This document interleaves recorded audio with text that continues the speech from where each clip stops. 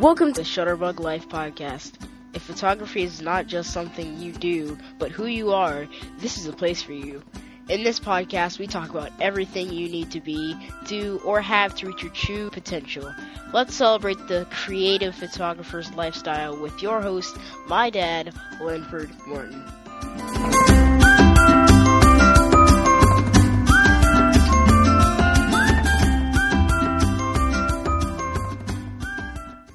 Hi there. Welcome again to the Shutterbug Life Podcast. This is Linford Morton. You can call me Lynn. And I am glad that you are again starting your week with me and the rest of our community of shutterbugs or enthusiast photographers. This is the place where we all learn, we share, and we all grow together. It's so much fun, and I've been having a lot of fun, not just with the podcast, but talking with all of you.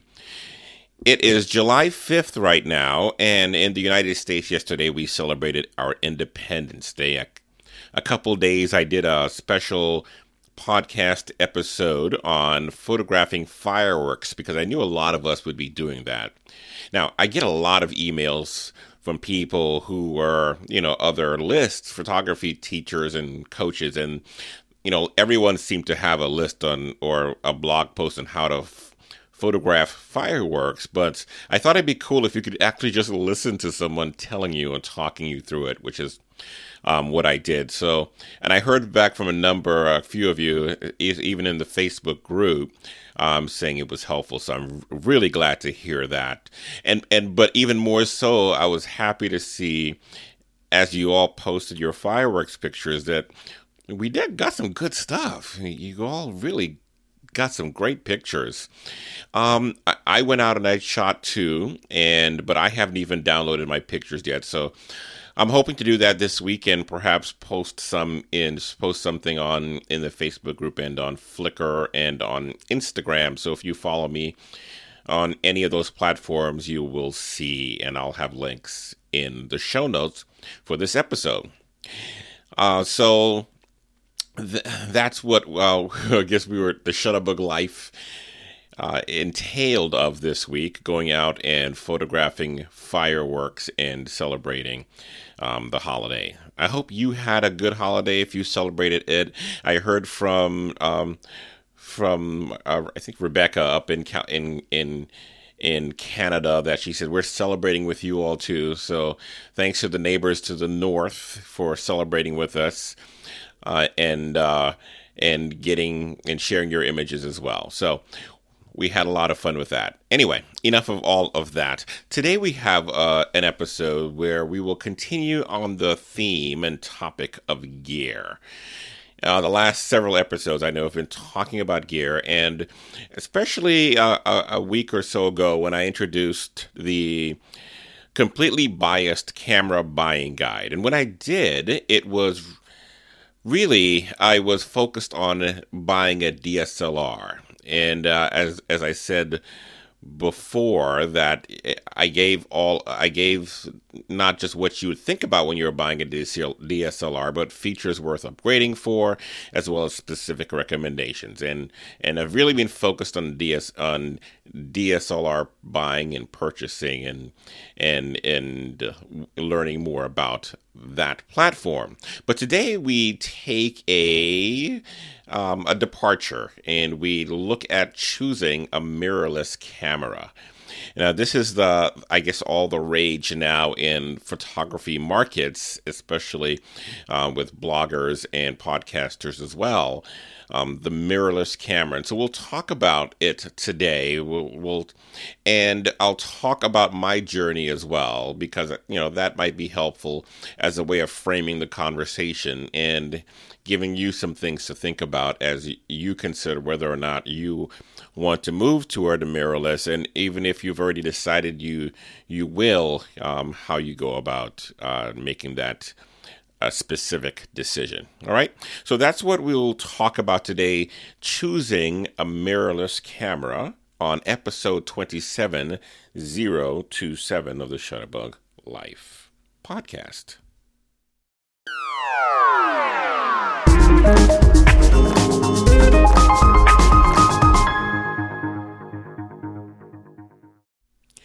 Okay, so I have a confession. I have been a bit of a DSLR snob. And you might even know this already. You might have picked up on it, but I have been a DSLR snob. And the reason I say that is because I shoot primarily, almost exclusively with DSLRs. And I've not ever found anything other than a DSLR that made me happy when I was taking pictures. Now, the last 3 to 5 years or so, you've seen the industry move to mirrorless introducing mirrorless cameras and then improving on them. So much so that all the cool kids, I say that in air quotes, all the cool kids in the photography circles and networks online, they've all been going on and on about going mirrorless, and you have the internet celebrity photographers all saying, "Oh, I'm trading in all my cameras and only going mirrorless." I'm not even going to name names, but if you've listened, you probably have heard of that already. And I just couldn't get there. I couldn't get there. And while I looked on and said, "Oh, good for you," I couldn't get there. And so I just went ahead and embraced the fact that I just might be a DSLR snob, and that's why. Well, lately my evolution has continued, and I have now come around to begin to, I decided about 6 months ago to start giving them another hard look. And because I really want a camera that's small, that I can walk around with, and that I can just throw in a pocket, and when carrying my DSLR might not be practical. And so I've been looking at them again, and really now I'm like, wow, I think we might have reached a point where I can no longer claim to be the DSLR snob. It reminds me of when I was shooting only film and digital was new, and I remember my sister went out and got herself a digital camera, and I thought to myself, that will never replace film cameras. I said to myself, and to her, how many of years ago. And then I saw her posting all these great pictures of her kids and emailing them to us and posting them, and I was like, wow, that's kind of cool that she can take that many pictures because she has a digital camera. And of course, as you know, the quality began to improve. And so I was forced to rethink my position, as I am again now. Now, about mirrorless cameras. First of all, let's talk about what it is, and then we'll go from there. Just for those of you who are going, what in the world is he talking about? So, a mirrorless camera let's talk about just cameras in general. So let's talk about the difference between that and the DSLR camera. Right? So the DSLR, which is what I've been talking about, is a digital single lens reflex camera.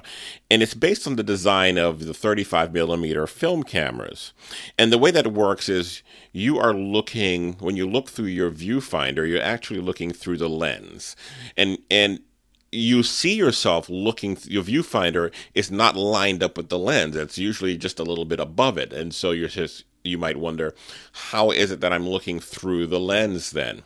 Well, it's because there's a mirror there. When you look through your viewfinder, you're actually looking at a mirror that's reflecting through the lens, so that when you are framing up your shot and you're focusing and framing and doing all that good stuff, you're actually seeing exactly what the camera is going to take because you're looking through the lens. And with the old point and shoots, you'd look through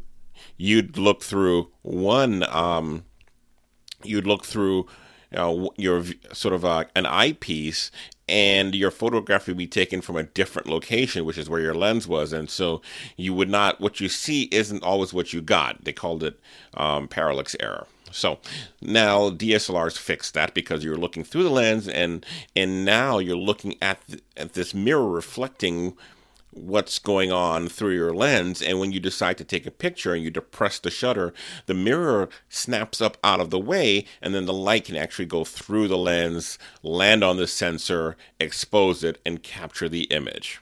So all this happens in the split second when you decide to take a photograph. Now, because of this lens and prism technology that required you to look at the mirror and then the mirror to snap out of the way and then let light in to take your to record the image, because of all of this, the cameras tended to be a little larger and bulkier so that it could accommodate the whole mirror effect and mirror and prism and the housing and everything else that you needed to have for that. So the camera had to be a little bigger. And so now, your choices were, once upon a time, either that or your point and shoot, where you can't replace the lens, where you're not looking through the lens, and you just, and so it was a far cry from that to your single lens reflex camera. And now we have this hybrid, which we're not calling mirrorless. And what it's done is giving you the best of both worlds, in that it no longer has that mirror, as the name suggests, that mirror that pops up and down when you're taking a photograph. It doesn't use that anymore. So now you're looking straight through the lens, but there's no mirror going up and down. So when you take a photograph, the light just goes straight through and exposes, and the light goes through onto the sensor of the camera where it captures the image. Okay. So because you don't have that mirror and prism technology, you can make the camera smaller again. And now that you've made the camera smaller, you also have the ability to change lenses, which is something you couldn't do with point and shoot. So I can go from a 50 millimeter to a zoom and back and forth now with my mirrorless interchangeable lens camera. So this is what we're talking about when we talk about this whole mirrorless technology. It means now that you have this hybrid that gives you the best of both worlds, meaning you can change lenses and you can get good quality, and you can have it small enough so that you can take it around with you everywhere you go. So then, hearing all that, why was I poo-pooing it? So I started looking at mirrorless cameras several years ago, and the first few times I looked at them, I came away that they weren't ready for prime time for my preferences. And why did I say that? Well, the quality just wasn't there. 4 or 5 years ago. And when I say that specifically, I mean things like ISO performance, which for me was important. I want to be able to shoot in lots of different conditions and still have good quality. And the early mirrorless cameras I tested didn't give me the same quality in higher ISOs and low light that I got from my DSLR. And I don't want to make a switch to a camera that's going to give me performance-wise, inferior results to what I'm used to shooting with, and so that was for me a speed bump. There was accessing the controls in some of the models I looked at was just a bit cumbersome. So, for instance, Nikon, when it first released its mirrorless camera, I think it was the J1. I rented it and shot with it for a weekend because I was just ready to buy it. I was set to go buy it, and I rented it and found out that the exposure triangle controls were buried like a level or two deep in the menu. And when I say that, I mean I want to be able to, when I'm shooting, I want to be able to have quick access to things like whether I'm going to shoot in manual mode or whether I'm going to shoot in one of the priority modes like shutter priority or aperture priority. I want to be able to access that quickly, and you couldn't access that quickly at all because you had to go into the menu to do that. And for me, that was a quality of life fail, if you will, because I need to be able to get to that quickly. Exposure compensation was hard to get to, and I want to be able to make those adjustments quickly if I need to, and I don't want to have to stop and go into the menu to do it. That was a major fail for me. I looked at an early Sony, I think one of the early Sony NEX models, and there were other similar features. I think it was ISO and white balance, which you really had to go hunting to find them. And I thought, this is a poor design. There are certain features I need to be able to get to quickly, and to not do that is just a fail for me. The feel was awkward for someone who shoots with a DSLR all the time. So, when I'm shooting, I'm typically not just shooting with a DSLR, but I usually have a battery grip on it, which is the piece that you screw onto the bottom, which holds another extra battery so that you have more battery life. And then if you shoot in portrait mode, you also have the shutter release still in the same position, the top right corner. And so being used to what a lot of people would consider a big, heavy camera starts to feel natural after you shot with it for a long time. And so a smaller camera then just feels awkward. Okay, I can get over that if I need to. But that's sort of one of the things. When you find other things you don't like, that too becomes an annoyance that becomes cumulative. So then they talked, the lens choices back then weren't as great as they were today. So there were just a few lenses that they'd released for these cameras. And the workaround they announced was, hey, you can put an adapter on it and use your old Nikon or Canon lenses. And I thought to myself, well, that sort of defeats the purpose of getting a small camera if you're just going to stick a big old, honking lens on it again. So now you have the same footprint. Why bother? It just seemed to be too much. So then there was that, and then the viewfinder on some of them was something they just sort of looks like they plopped on top of the camera as an afterthought, and you have to squint to see through it. And if you're used to using viewfinder, again, like I said, I was a DSLR snob. All these things just annoyed me to no end. And so I decided these things aren't ready for prime time. I'm going to move on.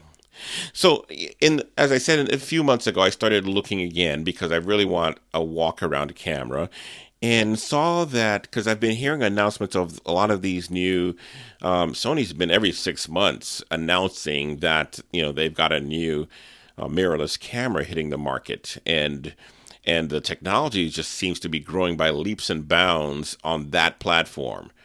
If you remember in earlier episodes, I talked about, I was fretting that there's just no innovation happening now on the DSLR side. Sure, if you're going to buy a DSLR, you want to buy a Nikon, Canon, those two in particular for lots of reasons. But there's not a lot of innovation there. Each new camera that comes out, each new model they bring out looks like it's just iterative, it's just minor improvements and nothing to get excited about. But on the mirrorless side, there's lots there that's happening that, if you are into photography, that there's lots there to be excited about. And then there are lots more players in that market and competing. And I think when you have that many players competing, then it also spurs on more innovation and more competition. And in the end, us, the consumer and the photographer, we benefit greatly from that.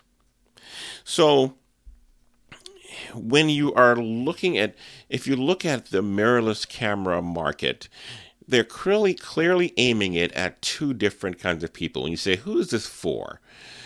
And who are they making these cameras for? And the first would be, I think, a camp that I would fit into. The kind of photographer who typically shoots on a DSLR model and decides they want a second camera to walk around with, to do street travel, anything like that. And you want and you want a camera to take around when it's not practical to lug the big DSLR and lenses around. And you're not happy enough with the amount of control that you get from your mobile phones to make that your substitute. So there's the first market. It's the enthusiast or professional level photographer who has a DSLR and is happy with it, but just wants a second, smaller, lightweight camera to take around. And then the second market it seems like they're looking at. And I only tell you this because you can see if you find yourself in any of these profiles. The second one is for photographers who want this as their primary or exclusive camera. Meaning, you know what? For you, it's really about convenience. Usually, these are people who do a lot of traveling. You know, if you travel these days, you want to keep your footprint as light as possible. You know, with the airlines charging you to check extra bags, and who wants to check your camera gear anyway? Because you know it'll get banged around if not stolen. I've had cameras stolen that way before, long time ago. But that's another story. But, you know, so if you travel a lot, you might appreciate being able to travel with a lighter footprint, with smaller cameras and lenses that still get you the same level of performance that you're used to. Or if you are used to doing things like street photography where you want to get out and shoot, but you don't want the kind of camera that's going to draw too much attention to you. You want to be able to just move around lightly and shoot and not be detected as easily. And so you'll find that a lot of people who are buying these mirrorless cameras will fit into one of these two camps. And so you might think about, you know, whether, you know, what kinds of shooting. Because I said, I think on the early episode, before you buy a new camera, you think, you know, what am I shooting and where am I shooting? And that can help drive some of your decision making. So if you are either looking for a second lightweight camera, or if you're looking for a primary camera, but you need it to be lightweight because you are moving around quite a bit, either for travel or street photography, you probably fit one of the prime target areas for camera manufacturers who are making mirrorless cameras. Now, so I talked about some of the frustrations earlier, and really if you start looking at a lot of the models, you find that they've corrected almost all of those issues that I had with them earlier on. And the cameras that are coming out now are really top notch. And I talk about these two different profiles, meaning the second camera versus the primary, because you'll find the range of mirrorless cameras to be pretty great, as well as the price points. And so I sort of think of a second camera as being something I wouldn't spend more than $1,000 on, because, you know, I already have a camera where I'm going to spend my, you know, good money if I decide to. This is just a second one, so I don't want to break the bank on it, but I do want to have similar level quality. And so the other one, for people who shoot primarily on this, you have really options that will go up in terms of performance, up to full frame cameras, up to the new announcement from Sony. So they have a 42 megapixel full frame, you know, all kinds of bells and whistles camera that they just announced in the A7R2. So you've got options. Plenty of options. As a matter of fact, when I went to DP Review and looked at their recommendations, you know, their top 10 came from top 10 very different cameras, very different price points for entry levels, and 7 different manufacturers in that list of top 10. So you have Fujifilm cameras, you have Sony, you have Samsung, Pentax, Nikon, Olympus, and Panasonic Lumix. And I tell you what, you have good options in all 7 of those brands and platforms. You really do. You can find any one of those and not, you know, depending on what's important to you, make a decision that you should be happy with. And you'll find people happy with almost all of those. You know, I looked at all of them, and for the sub $1,000 market, I came away with thinking about the Sony a6000. I want to talk about that one just because I can't talk about all 10. So I'm just going to, again, talk about my own experience as a way for you to think about how you might evaluate some of the other camera brands or models you might be looking at. Okay. Now, remember I was poo-pooing before when I said I was a DSLR snob. And I looked at the Sony, and I've been reading up and doing a lot of research on it. And last week, I actually took the pilgrimage to B&H in New York, in Manhattan, to get my hands on one and to talk with someone I knew who would know what they were talking about. I just wanted to spend some time with it and just sort of touch and feel. And remember, that's one of the things I said you want to do is sort of, get a real feel for the camera. And so there are a number of, you can see the feature list. I'll post that. But a couple of things that I liked about this camera, which you will find across a lot of them in this range. Now this camera is about, you can get it with a lens for about $700 to $800. So it's, well within the sub $1,000 range, and within that range is probably the best value you will find. And it's not just me, but you'll find a lot of reviews saying the same thing. It's probably the best value you will find for that price point. And we'll start with the sensor size. It's APS-C size, and that means it's the same size sensor that you find in the entry and consumer level DSLRs that you would typically find, like the Nikon D5500 or the Canon 70D or T6i or T5i rather.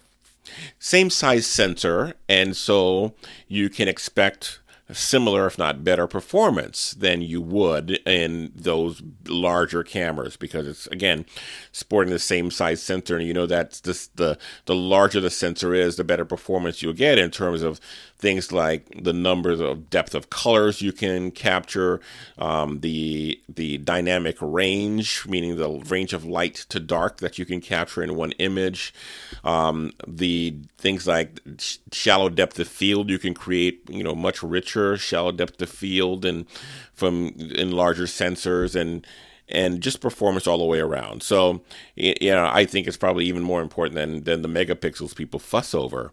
And oh, by the way, it's a 24 megapixel camera. I like the viewfinder is small and bright. It doesn't look like it's slapped on as an afterthought. You actually look through it like you would a normal camera, and it's very bright inside. It's an electronic viewfinder. When I was at the Photo Plus Expo show, I was listening to Matthew Jordan Smith talk about Sony, because he became a Sony ambassador. And he said one of the things he liked about them was the electronic viewfinder. And he talks about, when you look through your DSLR, you see what you're going to take, but you don't see how it's going to look, because it doesn't show you if something will be over or underexposed. You actually have to take the photograph and then look at the LCD screen after and see what you captured, and then make adjustments. But with an electronic viewfinder, when you're looking through your viewfinder, you can see right away if you're taking a photograph and your subject is backlit, and so they look more like a silhouette now. You see that before you even press the shutter to take the photograph, so you can start to make an adjustment even before you waste your time taking a photograph you're not going to like. So that's one of the cool things about the electronic viewfinder, is that you actually, what you see is really what you get, and you get to make adjustments on the fly because you are shooting what you are actually capturing. One of the things I think is cool if you go to manual focus on these cameras, you'll have this thing called focus peaking. Meaning, if you're in manual focus, one of the big frustrations is you're not quite sure if your subject is in focus or not. Well, with these cameras, because you get little marching ants around the edges of the objects or subjects that are actually in focus.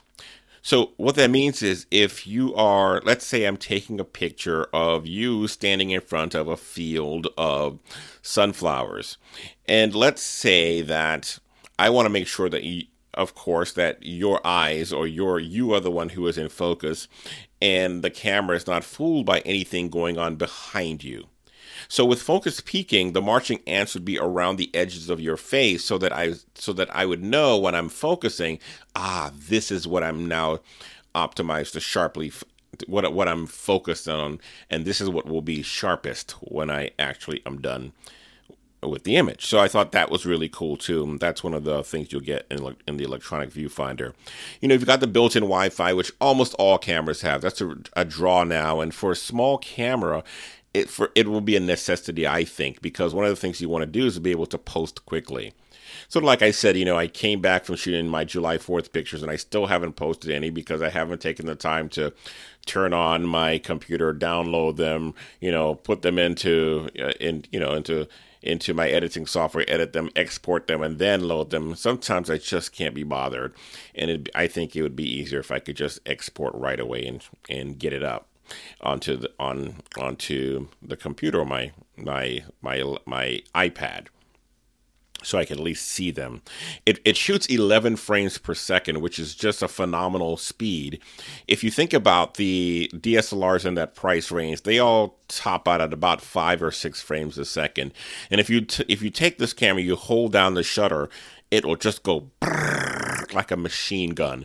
It sounds like you have a top of the line like the Canon 1DX, where that's about 11 frames a second. You hold it down, it's rapid fire, which is good if you're shooting things, fast moving objects like sports or you're out in nature, just maybe a bird's going by or something like that. You want to be able to have that fast response. ISO range goes to 25,600. It's, par for the course now to have that kind of performance in ISO. The autofocus is the thing you hear most people who have tested this camera rave over. It has an extremely fast autofocus in terms of acquiring the subject, meaning if you're walking down the street and you're doing street photography, and you decide you want to, focus on someone walking to you, it acquires them much faster, and then it locks onto them, and then continuous autofocus holds on to them as they continue walking past you, so you can photograph it. Once you've acquired the subject, at any point, you can continue firing and know that they'll be sharply in focus, which is one reason why this is a choice for lots of street photographers. You can, see someone, capture them really quickly, and even if you're tracking them, know that you'll always still be in focus. And this works because it uses this technology called, in the past, these cameras only used the contrast autofocus detection system. And now it uses what's called a phase detection points, and these, I don't want to get too technical. It uses two beams of light. It's a lot more accurate than the contrast would be, and it contrast is when you see the camera sort of zooming in and out, hunting before it can actually lock in. Lots of times that's because it's looking for contrast, and especially in low light, it's tough for cameras to find. Well, this one uses the phase detection points, and it has 179 phase detection points in the autofocus system, which if you compare it to like a Nikon D5300, only has 39. So you have a lot more opportunities to lock in, and as I said, follow and track. So then the autofocus is probably leaps and bounds ahead of what you would get even on the DSLR system, and even the Canon 7D Mark II, which is supposed to be really good autofocusing system, especially for sports. I think they say the A6000 is comparable, if not better. So then you have, of course, your access to the exposure triangle controls. The PASM is up top, as well as the exposure compensation buttons. Of course, again, if you're shooting, you want quick and easy access to that. The sensor, it's not just 24 megapixel, but they've done, it's kind of interesting. They found that when they make these mirrorless cameras, because there's no mirror there, the lens comes back and it's closer to the sensor.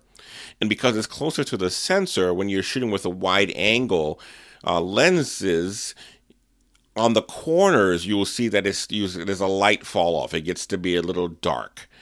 And in these cameras now, what they've done with this model, and you probably see a lot more going forward, is they've sort of bent the four corners of the sensor in just a little bit so that it now captures and reflects even more light throughout your image. So not even if you're using a wide angle lens, the four corners will still be as bright as the inside. And then you still have the adapter thing if you decide you want to use it as a backup for your regular DSLR. So I looked at all these things, and a lot of these features you will find not just in the A6000 but in other models. So these are the kinds of things you might ask about or look for, but they're all in this one, and this one that's why for $600 to $800 I think it makes it probably the best quality you can get in a today anyway, as of July 5th 2015. And of course that camera was released in 2014, so they're probably working on an upgrade for it any day now, which even crazier to think about.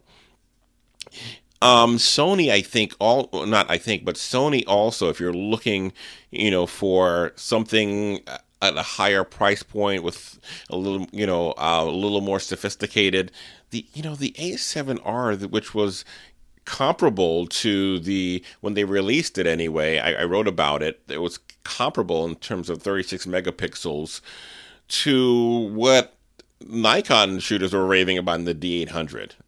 You could get the same level quality, but in a much smaller body. And now they're up the game till you can get even more than that. And so you have options. The A7 II is probably the best price point for a professional level camera, or for a serious enthusiast, where you're going to spend close to $2,000 or more.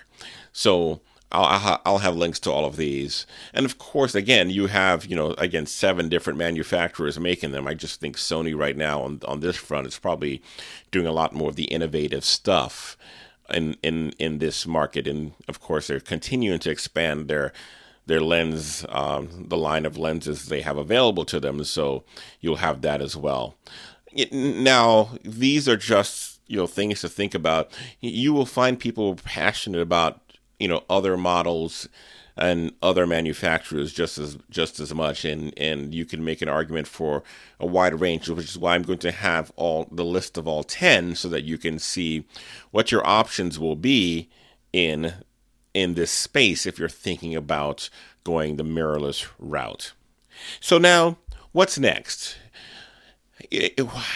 One of the things, I'm going to practice what I preach, and so before I pull the trigger, I'm going to rent it. And so over probably the next week or so, I'm going to try and get it and then get out and use it in real world and see if I still am as enthusiastic about it as I am just from playing with it in the store and researching it online.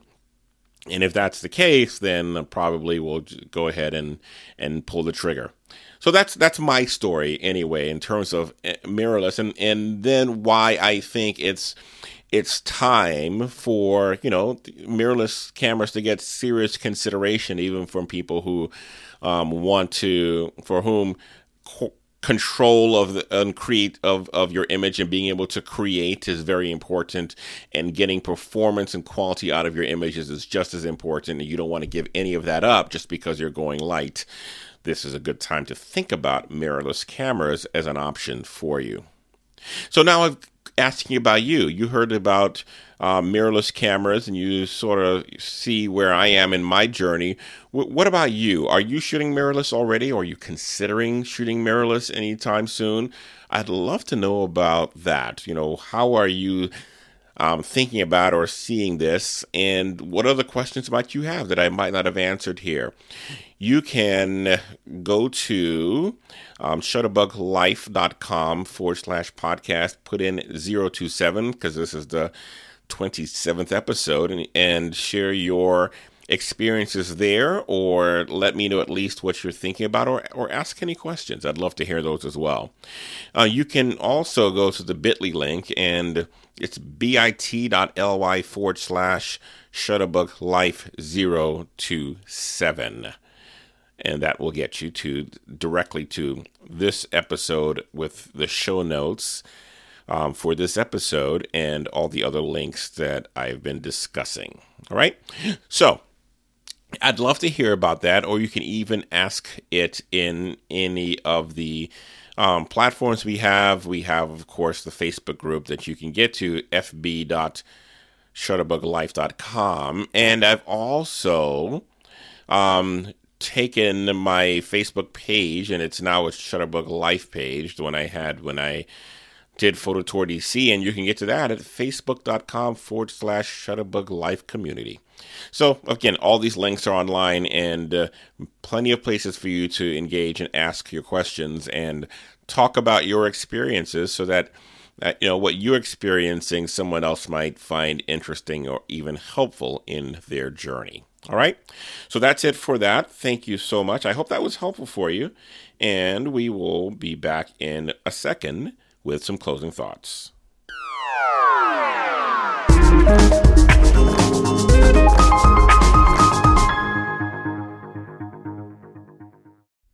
All right. Thank you so much again as we continue with the completely biased camera buying guide, the mirrorless camera edition. I hope that was helpful for you.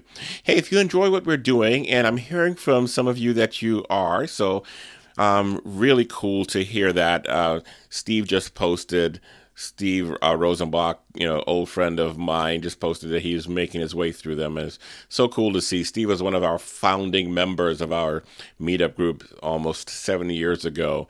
And just been someone who I've just always enjoyed shooting with. And so it's good to see that even Steve found something useful in our podcast episodes. And the rest of you, too, who I heard from on the episode, of course, as I said in the intro, that I released earlier this week on photographing fireworks. Glad to hear so many of you found that helpful as well. Hey, I do this every week, and the episode begins the week. I post it sometime Sunday night, send an email out Monday morning. And if you want to make sure that you don't miss any of those, you want to subscribe. Go to shutterbuglife.com/subscribe and share your name and your email address. And when I post not just the podcast, but blog posts that might be helpful for you, I'll send out a note, never more than about 1 or 2 per week, and just update you so that you can stay engaged. Of course, you can find the podcast on iTunes. Go to itunes.shutterbuglife.com, and it'll take you straight there. And you can subscribe there and, leave a review. I'd love to hear that. Would love to see some more of those. That'd be great. And then Stitcher also is another. If you listen to podcasts there, you can find us there as well. Now I'm going to ask another. Here's another ask. If you like it, share it with a friend. Right? And, let's expand this community, get some more shooters in, more people who are enthusiasts so that we can all continue to learn, to share, and to grow together and to reach our true potential. And not only that, but I think it's just so cool to be able to share this passion of ours with kindred spirits. And that's what you are for me. And so that's why I'm so glad that you have decided to join and start the week with the Shutterbug Life podcast. That's it for this week. I will be back again, of course, next week. And until then, go out there and shoot something awesome and enjoy your Shutterbug life. Take care.